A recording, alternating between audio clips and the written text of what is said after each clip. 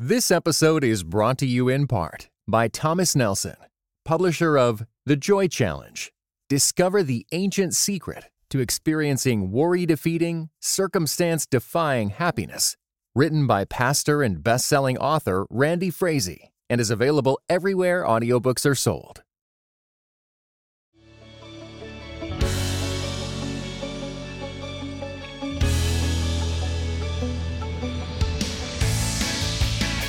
Welcome to the Scandal of Reading podcast.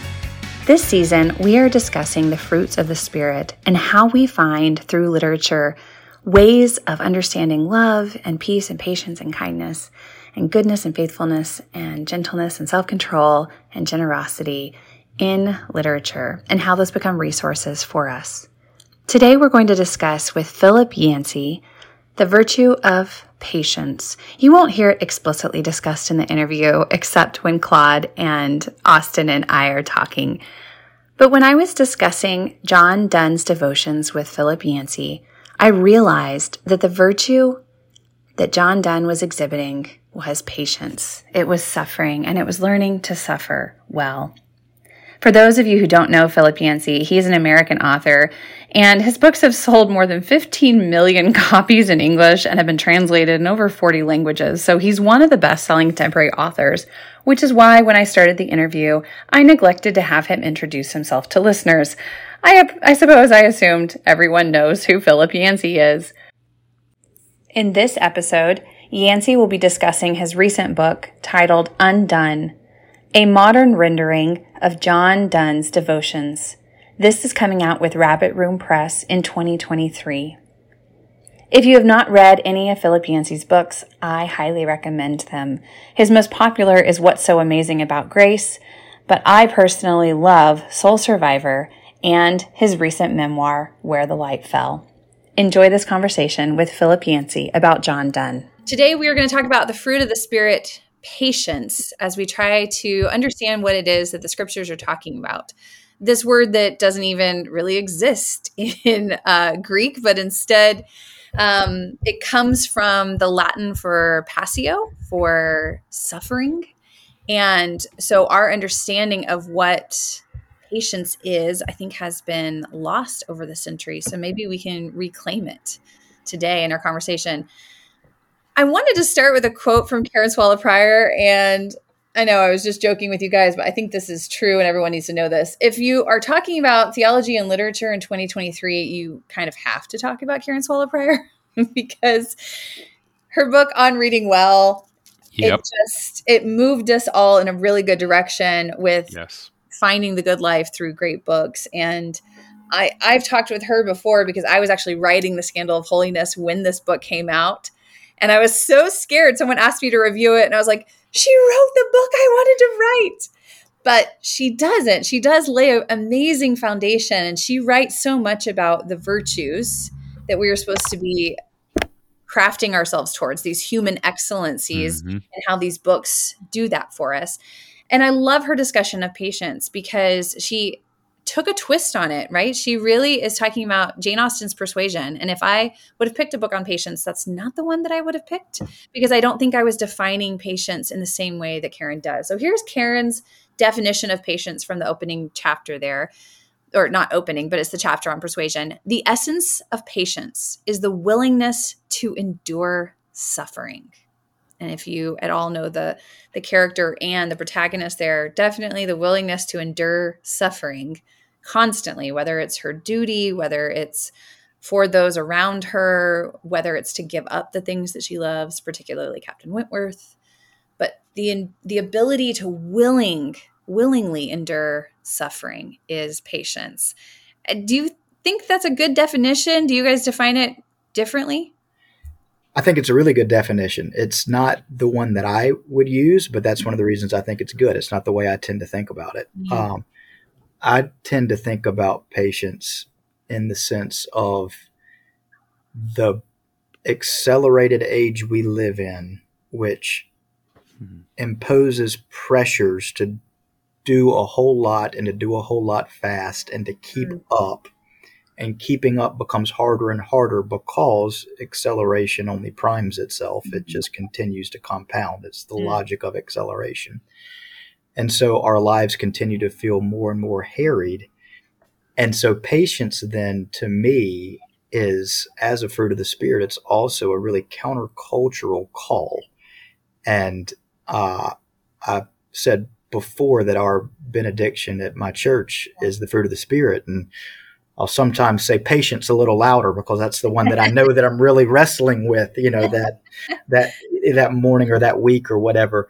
But so for me, patience is a biblical and theological call to check ourselves and to not be so deeply driven by or overwhelmed by the dictates of our age of acceleration and the way it manifests itself in our own daily lives. And, one of the books that I think lays out a different way of being that I sometimes think about in this regard is Kazuo Ishiguro's The Remains of the Day, because it presents a life of kind of just steady, slow commitment to a fixed aim.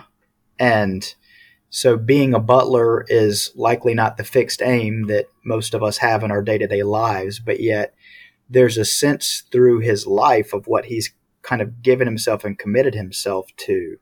And that fixed aim enables him to kind of withstand, or that's probably not even the right word, to not be driven by the whims and caprices of the present moment. Now, obviously, that book is then challenging at the end of his life. Was this the right way to live? Ought I not to have lived more for myself?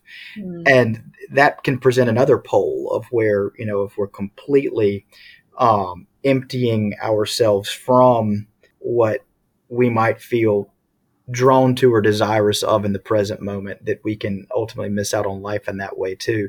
But I just feel like right now we don't need correctives in that direction. We need correctives in the other direction. We need literary figures and certainly flesh and blood figures that show us the beauty of a quiet, committed, faithful way of living that is not driven by a sense of my life has worth only if my life is signaling that I'm keeping up with the flows of the present moment.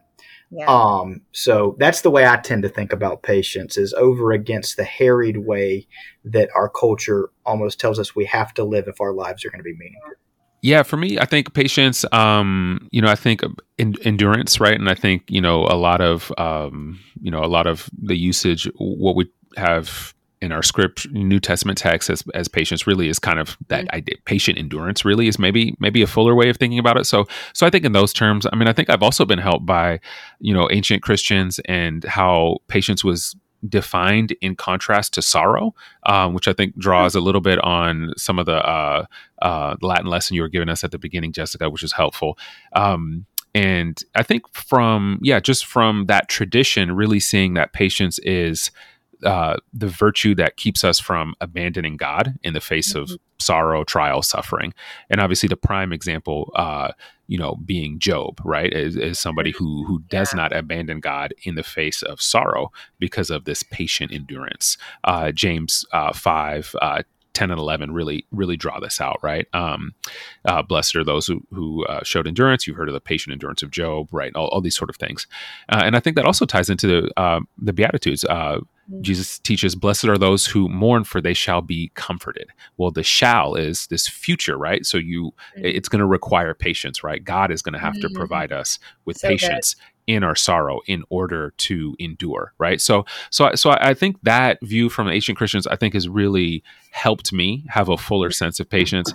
And then when I think about it in those terms, the novels that I'm drawn to, I know Karen talks about the road in her book. I can't remember what chapter it is, but I now think of The Road as a novel about hope.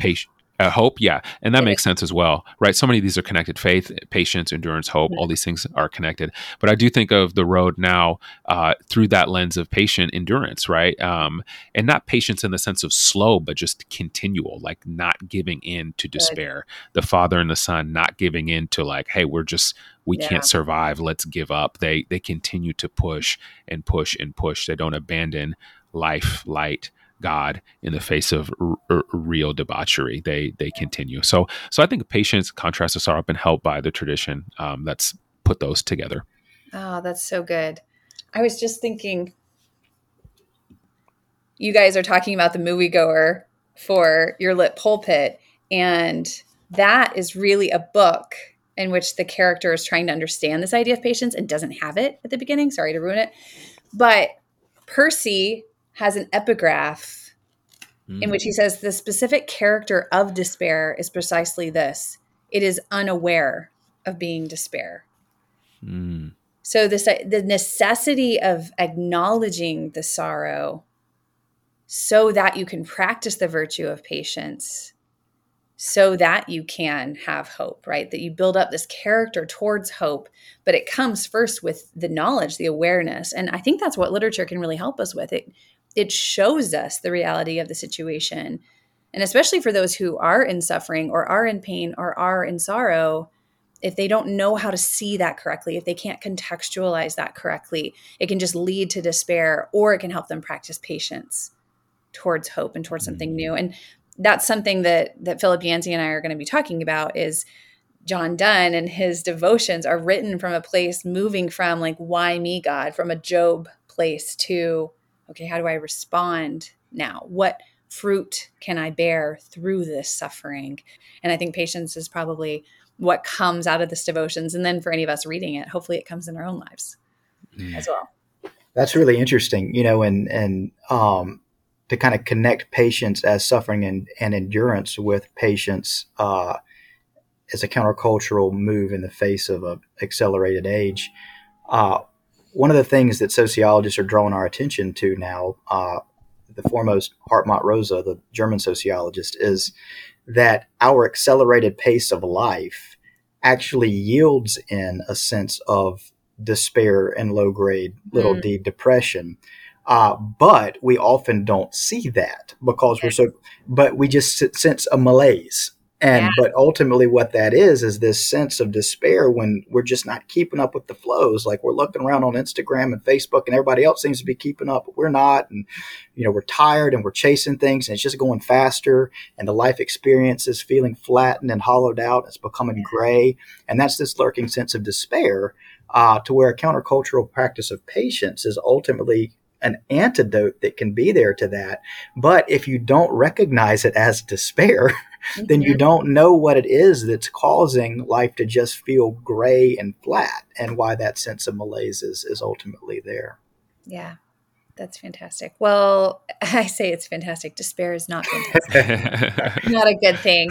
But I feel like we're really hitting on something that is true about how to not be those people that are in despair and how to practice these virtues to move us out of it. And people always say that, well, not always, but there's a lot of talk about how literature is worthless and pointless and escapism. And we're saying the opposite. No, it could be an antidote to the mental health crisis that we're each of us facing at different points of our day and different seasons of life. Right? It could actually show us and make us aware of the things that are causing us to despair. Which simply means that the world all need to listen to The Scandal of Reading. Jessica Hooten-Wilson, Claude Asho, and Austin Carty. We have the answers. We have them, all of them. No, but I really do hope that we are pointing to the books that do and that can help us practice that. So stay tuned for my conversation with Phillip Yancey on John Donne, 400 years ago, his writings on devotions in the time of plague, actually, to help endure the sickness that he was suffering from. So thank you for listening. This episode is brought to you in part by Pittsburgh Theological Seminary. Pittsburgh Theological Seminary students are grounded in faith and formed in community. PTS students are preparing for ministry with Master of Divinity, Master of Arts, Doctor of Ministry, and certificate programs. Begin your master's or certificate program in person or online. Financial aid is available. Visit pts.edu/admit. Welcome, everyone, to the Scandal of Reading podcast, my community of friends that I invite into conversation about interesting books. And today I'm excited because Phillip Yancey, who I grew up underneath and who my father had books and books of his on the shelves, is actually agreed to be with us today to talk about John Donne, which is so exciting. So thank you, Phillip, for being here. I'm delighted. And yeah, I get that a lot. I grew up under my father, my grandfather, my grandmother loved your books, but we're talking about a book even older than me. 400-year-old book by John Donne. Yeah, well, a lot of my greatest teachers are actually not living anymore. So this is fun to get to talk to living teachers is always fun to get to talk about those who mentored them. And you discuss in your book, The Soul Survivor, you call John Donne one of your 13 mentors. Right. So how did you come to have a 400-year-old mentor? I was in my 20s. I started doing articles for Reader's Digest. They had a column at the time called Drama in Real Life. And there are these tragedies where a grizzly bear would attack somebody, or a canoe would overturn, or somebody would get frozen to death in a blizzard. And each time, as I interviewed the people, they said, you know what was hardest of all? When I was in the hospital trying to recover, these Christians would come in, and they would all have a different theory about what's happening. Some would say, God is punishing you for some sin that you did. And others would come in and say, no, it's not God, it's Satan. And others would come in and say, well, no, it's not Satan, it's God, but not because he's punishing you. He chose you to be a great example to other people. So you're especially loved by God, and they're just trying to get well, I didn't know what to say to these people. I'm in my 20s. And I came across this book, the 400-year-old book, John Donne. I think it had won a title for the worst appealing title. Devotions Upon Emergent Occasions. Who's going to pick up that book? And yet it is so good that it's been in print for 400 years. It's never been out of print. And I bought copies of it. I was so impressed by the wisdom in it. I bought copies and started getting them to my friends who were going through some hard time physically. And I check back with them and say, did you read it? Did you read it? And they would say, well, I tried, but how far did you get? Oh, maybe the first page. I said, that's great. You got to read the whole book. But there were some barriers in that book. It's King James English, 400 years ago. And it was also full of kind of weird science. State-of-the-art medicine back then was applying pigeons to your mouth or feet to get rid of the vapors, and bloodletting and cupping and, just this strange stuff. So people would say that if that's true, I can't really trust this book. What does it have to do with me in the 21st century or 20th at the time? Yeah. So I had this idea of doing to John Donne what many people have been doing to the Bible. So in those days, it was Ken Taylor, Living Letters, and then more recently, Eugene Peterson, The Message. We did that to a lot of King James versions just to make it more accessible. And I was so impressed that I agreed to take the daring leap of trying to bring John Donne into more modern language. Not to change as little as possible, but to streamline it and cut some of those 200-word sentences down to size and make it more accessible to a modern reader. Yeah, I love that. I wish I had a beautiful cover to kind of show anybody who's watching the YouTube version, but I printed everything. Oh, very good. Well, I don't do as well on ebooks. I always have to print it out. Yeah, but, sure. I love the title because, of course, it steals that pithy poem that you quote, John Donne and Done Undone. Right. I thought that was really clever. And I think the project is fascinating, being able to bring this into modern English so that more people can access Donne's devotions. If everyone's like me, when I was in public school, we read a few of John Donne's sonnets, and that's about all I got. Sure. And then, of course, as a professor later, I taught Donne more and more. Leland Ryken has actually a devotional using John Donne's poetry. Mm-hmm. which is really well done. But I'd never read the devotions. And so I have not read the King James versions. I've only now read your version of the devotions. I like So that. I can't do a comparison. You're going to have to do a lot of the comparison for me. But did you worry at all about, the process, and maybe you can explain more about your process, like how you would sit down with each devotion and what you would walk through, and what were kind of your parameters or rules for both protecting his art and passing it down well, but also making it as accessible as possible to 21st century readers? Yes. Well, let's go back to how John Donne wrote it. Okay. He was at the time the vicar, so the kind of senior pastor, we would say, of the largest church in England, St. Paul's Cathedral, still the largest church in England. And he had quite an interesting past. He grew up as a Catholic in a time when Catholics were being persecuted by the Protestants.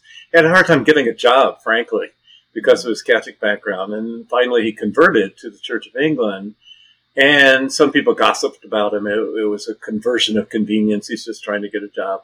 Mm-hmm. But he worked his way up. He was very eloquent. He was known early for his erotic poetry. Mm-hmm. So, there was a lot to gossip about in John Donne. And people wondered, is he sincere or not? But it soon became clear he truly was converted and truly was sincere. And not only that, he was a great orator. And you can still buy collections of his sermons that also have survived 4 centuries. In the midst of this terrible plague, the bubonic plague, so we know about pandemics, don't we? Well, London in the 17th century had one wave of bubonic plague after another. And 1/3 of London died. 1/3 fled the city to move out into the country to get away. So here's this almost deserted city, but people wanted to find out, what is God trying to tell us? So they flocked to hear John Donne, this great orator. And he was really the comforter of all of London. And then one day he came down with an illness that everybody, including his doctors, assumed was the plague. So he's lying in bed, just kind of feeling sorry for himself.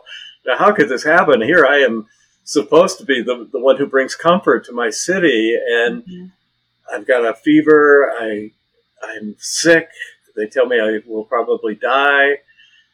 He couldn't even access the Bible. He couldn't access his source books. He had to just lie in bed all day. And in that kind of feverish state, he started writing this book. He was sick for about 6 weeks. It turned out it wasn't the bubonic plague he had. It was something like spotted fever. But he thought it was. He thought he was dying, and so did his doctors. So he went through what the whole city was going through. And here's one of the great minds, one of the great penmen of English letters, wrestling with God.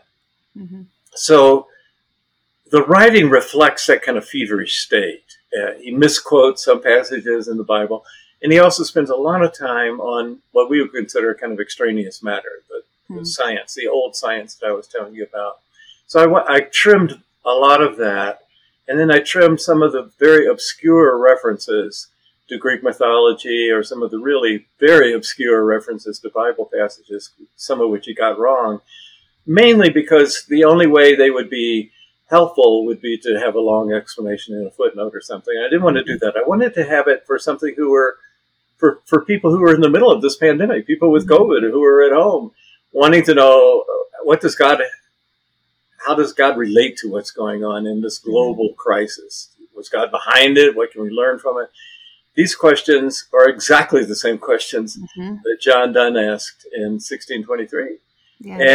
And so that's what I wanted to do. I wanted to make it as immediately relevant as possible to what we were going through in 2020, 21, and 22.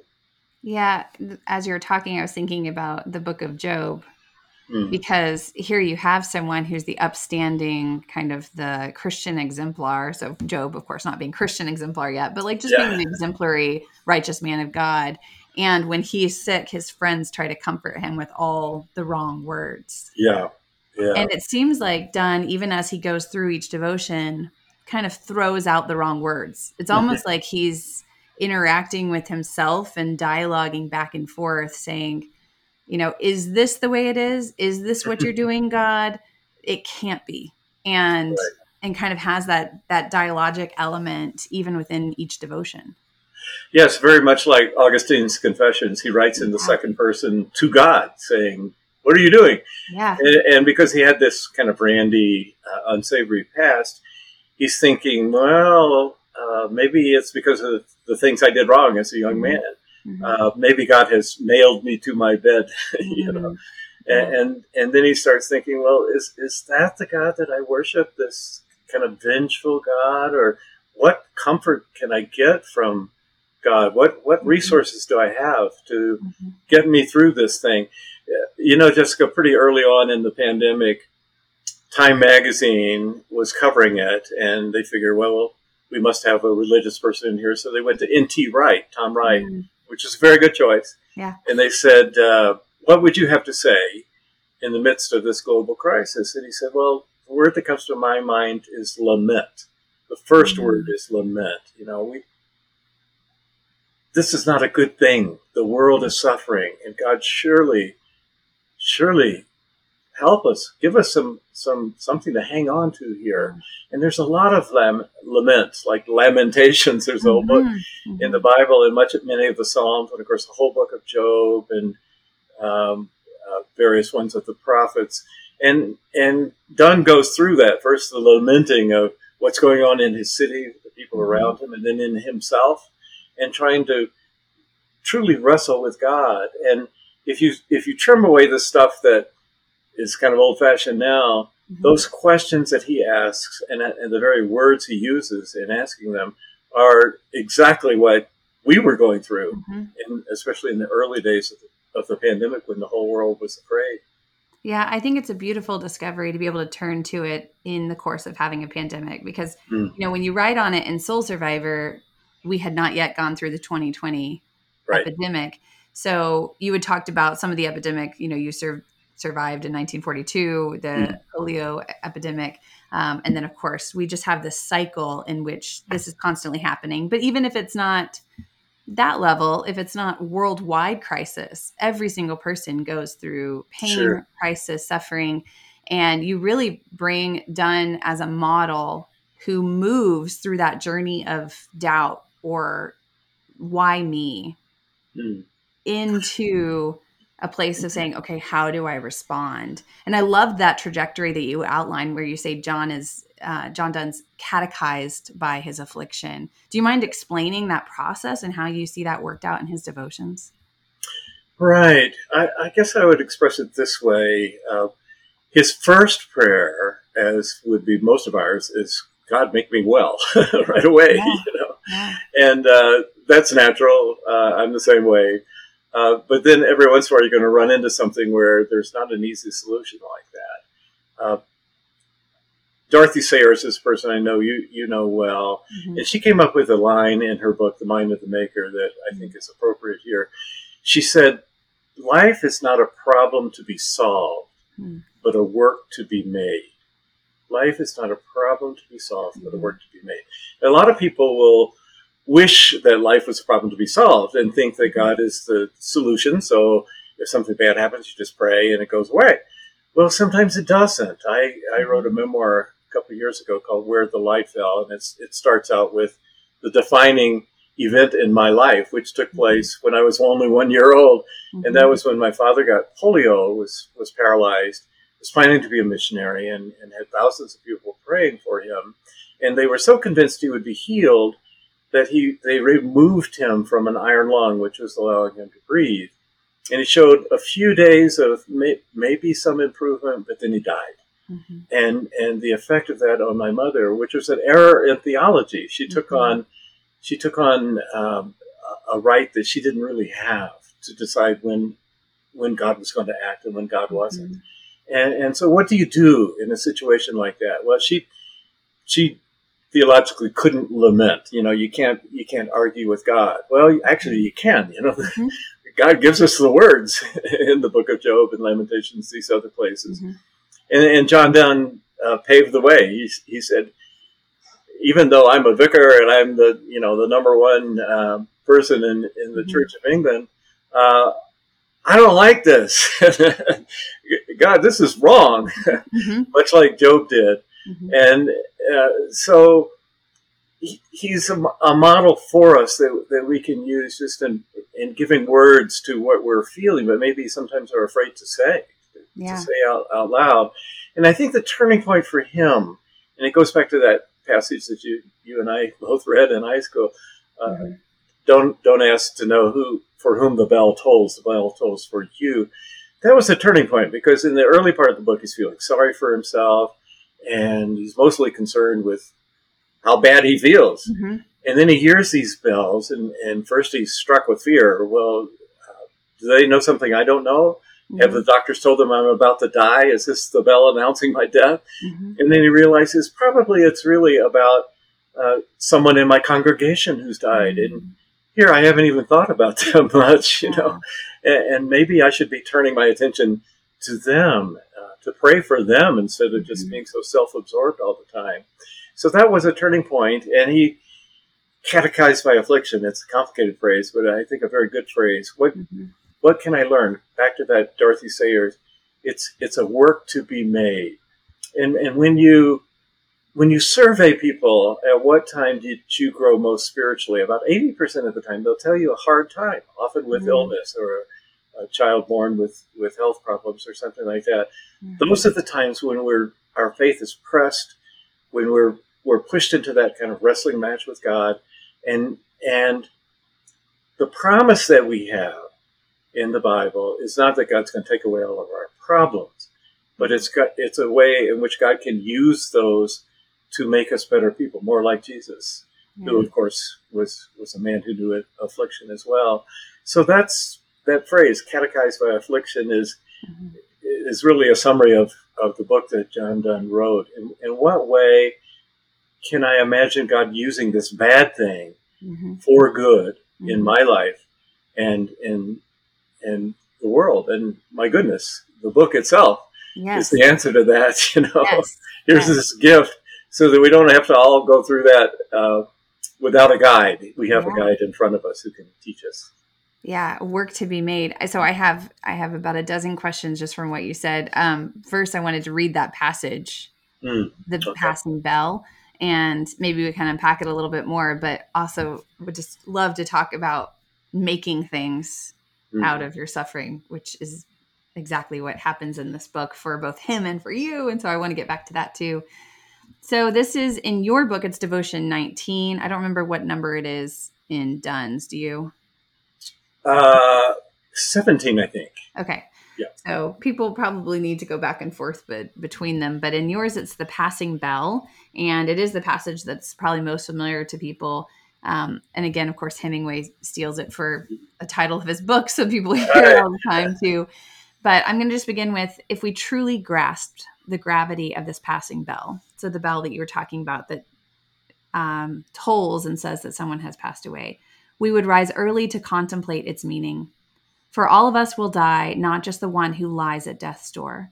The bell tolls for whoever thinks it does and gives us an occasion to prepare for the time when we will be united to God.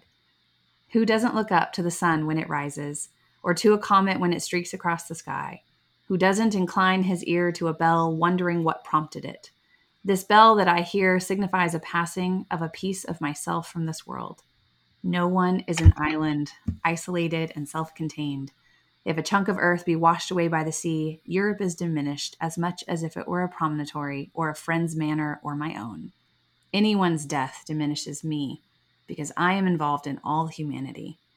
Therefore, never ask for whom the bell tolls. It tolls for you and for me. Yeah. Do you mind unpacking? That is such a beautiful passage. And you do really well making it accessible, but still so beautiful. It is indeed beautiful. Yes, I did a few books with a surgeon named Dr. Paul Brand. Fearfully and Wonderfully Made was the first, and then one called The Gift of Pain. And Dr. Brand was one of the people who discovered and then proved that all of the terrible abuse that we see in leprosy comes because they don't feel pain. The disease, it affects nerve cells.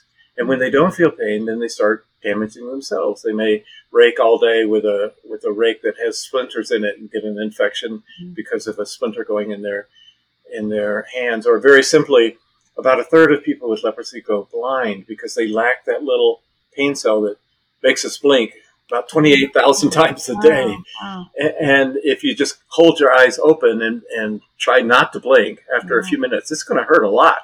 But they don't feel that pain because the nerve has been damaged. And so they leave it open all day and their eye dries out and ultimately they go blind. So Dr. Ram was the only person I've ever met who said, thank God for pain. If there was one gift I could give to my patients, it would be the gift of pain. And well, it's kind of hard to keep in mind when you're sick. But one of the things Dr. Brand said to me, this is a lesson to us. He said, a healthy body is not a body that feels no pain.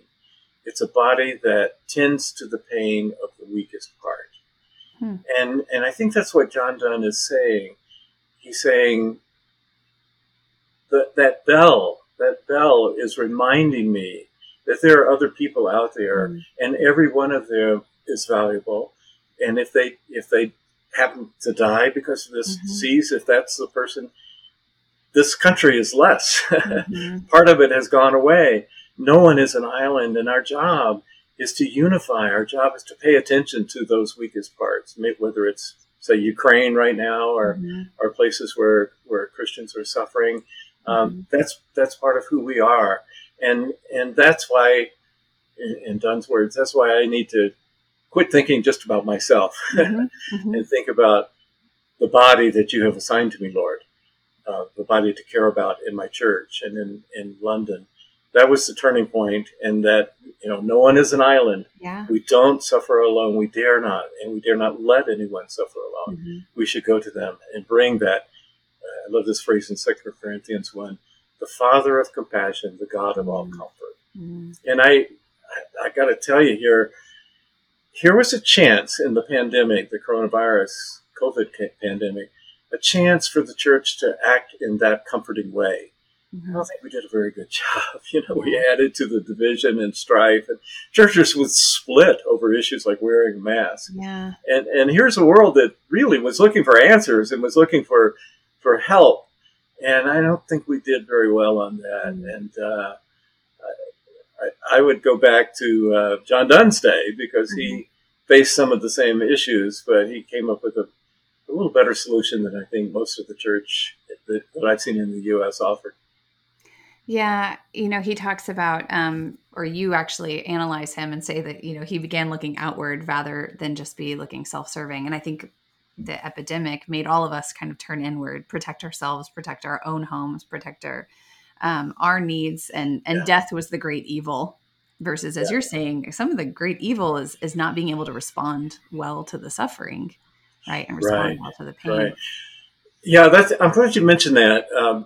There's a huge change in how we handle death in the 21st century and how people back in all of the rest of century, the other rest of history, and especially in John Donne's day, a woman named Dr. Lydia Dugdale, wrote a book called The Art of Dying. You may have come across it. Love it. And she describes how death was a big deal that you planned for. And she wrote a book called The Art of Dying. And you would prepare for it, and you would bring all your relatives, you would bring your close friends, and one by one they would file into your room, and you would kind of give them a blessing, a little bit like Jacob or Abraham, these patriarchs, and just get ready to die because your days are not ending; they're continuing somewhere else. So you kind of sum up your life, and in a way, John Donne was doing that too because he thought he was dying. Turns out he wasn't, but. Compare that to how, we put people away in hospitals. And of course, in the pandemic, you weren't even allowed in the hospital. So many people died alone without human touch. It was very sad. Or people in memory care centers and nursing homes. It was a very sad thing. And we Christians should have jumped in and found a way to solve that. Instead, we too are infected by that kind of fear of death that pervades our society. Yeah. And this book, in some ways, both for you and for him, seems like you are making a work out of the suffering. In some sense, it's like you realize that you belong to other people. So you write for other people rather than just take the lessons you've learned and improve yourself and get better and deal with your own pain, you realize the necessity of looking out and making something. In that sense, writing becomes an act of hope. Writing becomes a way of reaching out beyond the suffering. You're right. And in the midst of this project, I had my own wake-up call. I was diagnosed with Parkinson's disease, which is they call it idiopathic, which means doctors have no clue where it comes from. It's just one of those things that happens. And went through a very minor version of what John did struggle with, because his life was in jeopardy. My life is not in any immediate jeopardy, but I will face a degeneration. I'm coming to terms with it every day. And it certainly does change how you see your life, the assumptions you make, and it changes a lot how you view other people.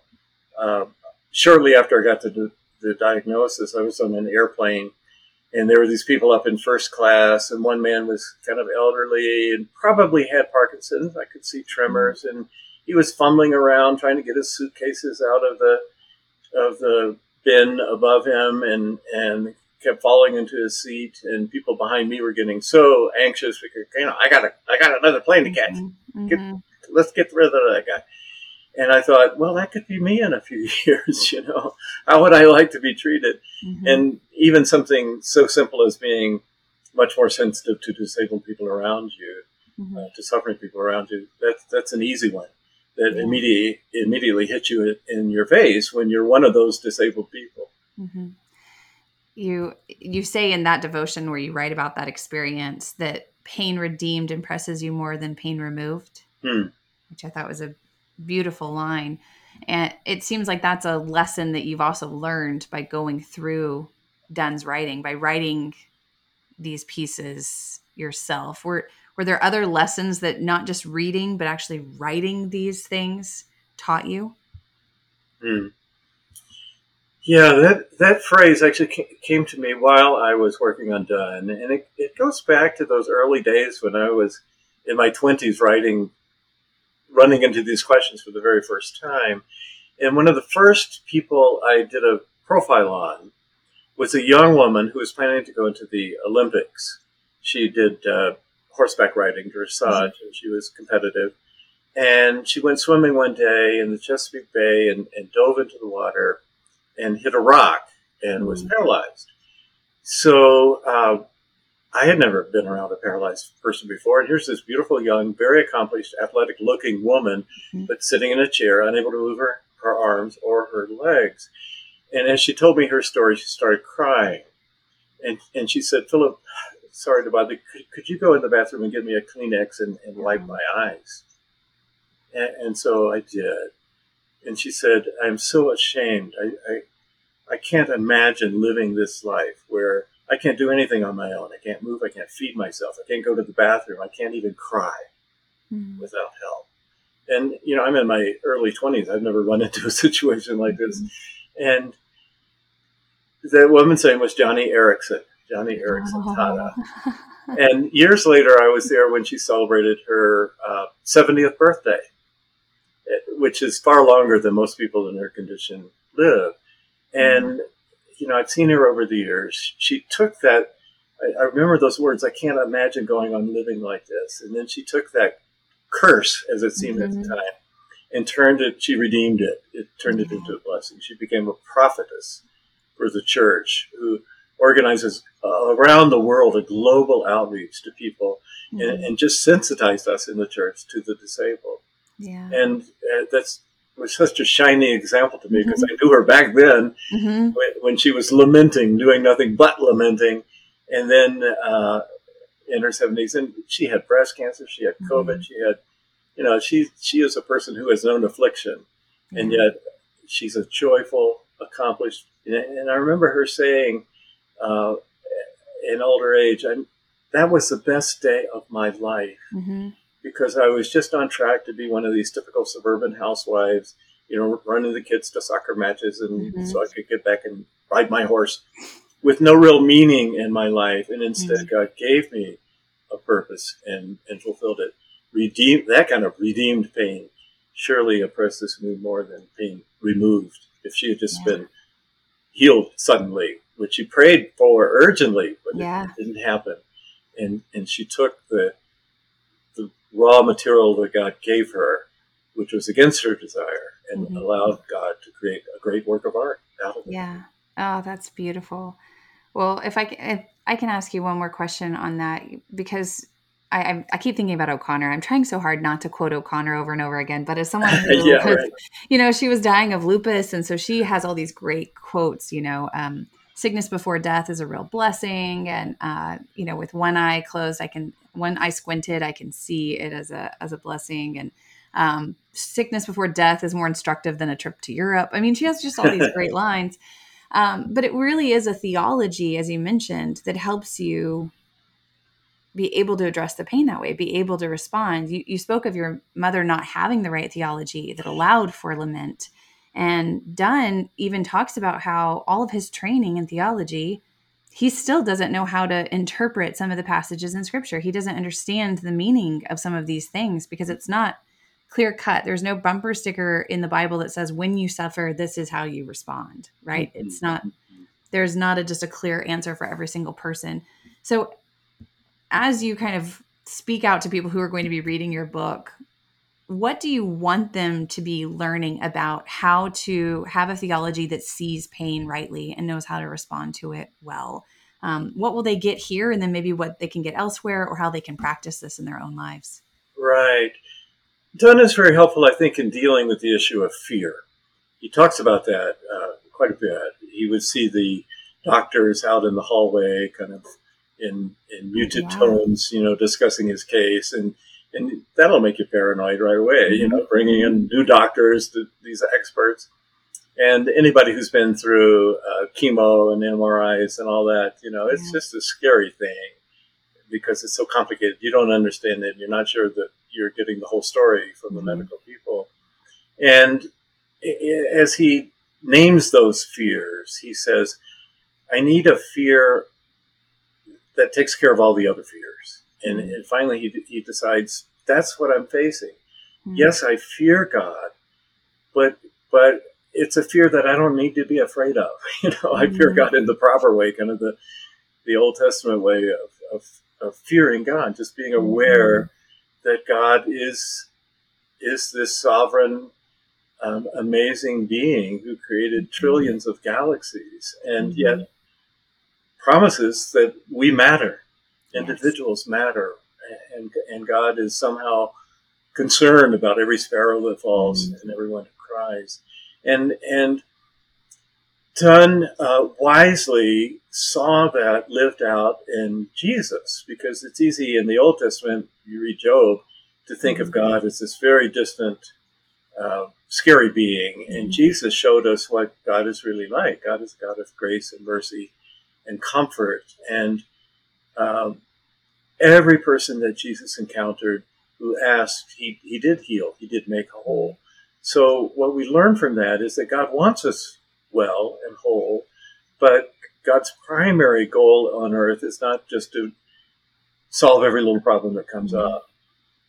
He wants us to trust him to take whatever happens to us and somehow good can be made of it. The promise we have, and you go back to Romans 8, because Paul talks about the groanings of creation, so kind of a cosmic picture. And then he also talks about his own biography. At the end, he talks about shipwreck and snake bite and torture and imprisonment and all these things.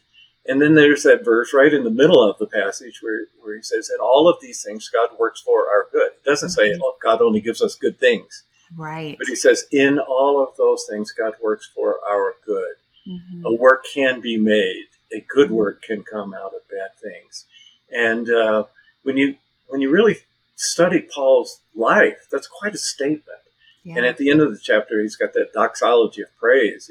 Nothing can separate me from God's love. Not space, not time, and anything you can think of, he tries to include in that paragraph. And that is a promise we have. I mean, people wear a cross around their neck. Why are they doing that? What a terrible symbol, this execution symbol. But it's the day we call Good Friday. Yeah. not awful Friday, not worst Friday ever, which it was, the murder of God's own son. Mm-hmm. God sent his son to live among us, and we killed him. Mm-hmm. And yet somehow God took that and made something good out of it, the salvation of the world and the identification with whatever may happen to us. Mm-hmm. So that's a promise that we have. It's not that bad things are going to happen. They do happen. They will happen. And I think about as many Christians got COVID as non-Christians proportionally. Mm-hmm. I know that as many Christians die as non-Christians, 100%. So, but you just can't assume that God's going to solve every problem in the way we want God to. Yeah. But you can count on the fact of a God that welcomes our laments and welcomes our fears and is the God of all comfort, the Father of compassion, and wants to make a work out of us. Yes. Just like Jesus said to the man who was blind, he said, the disciples are saying, well, what did he do wrong? In utero, what did he do wrong? What can you do wrong? How can you sin in the womb? Yeah. But he said, no, but the works of God will be manifest in him. Mm-hmm. And in his case, he was healed because Jesus was there in person. In Johnny Erickson's case, she was not healed, but the works of God were manifest in her. Yeah, I love that. That's so gorgeous that a work can be made from you. And then if you look at, of course, Donne, and a work is made out of his suffering, right? Yes. That lasts 400 years, or a work is made out of Paul's suffering in his letters. And then, a work is made out of all the things that you've gone through and have given us. And I think that all of us in our own ways are works being made. That's beautiful. So great. Thank you so much for spending this time with me. I look forward to future encounters that are not recorded and getting to build on a friendship that just began in this short time. And I hope that all the listeners also feel invited into a place of friendship in the church where they can ask these questions, where they can listen to this again, and where they can read John Donne's devotions and be uplifted. So thank you. Yeah, the name of the book again, Jessica, is Undone, and that's how we feel, in the COVID environment. It's a good example. The whole world became undone for me. Yeah. Undone, but remade in Him. Absolutely, redone. John Donne redone. That's wonderful. On that note, thank you all. Okay.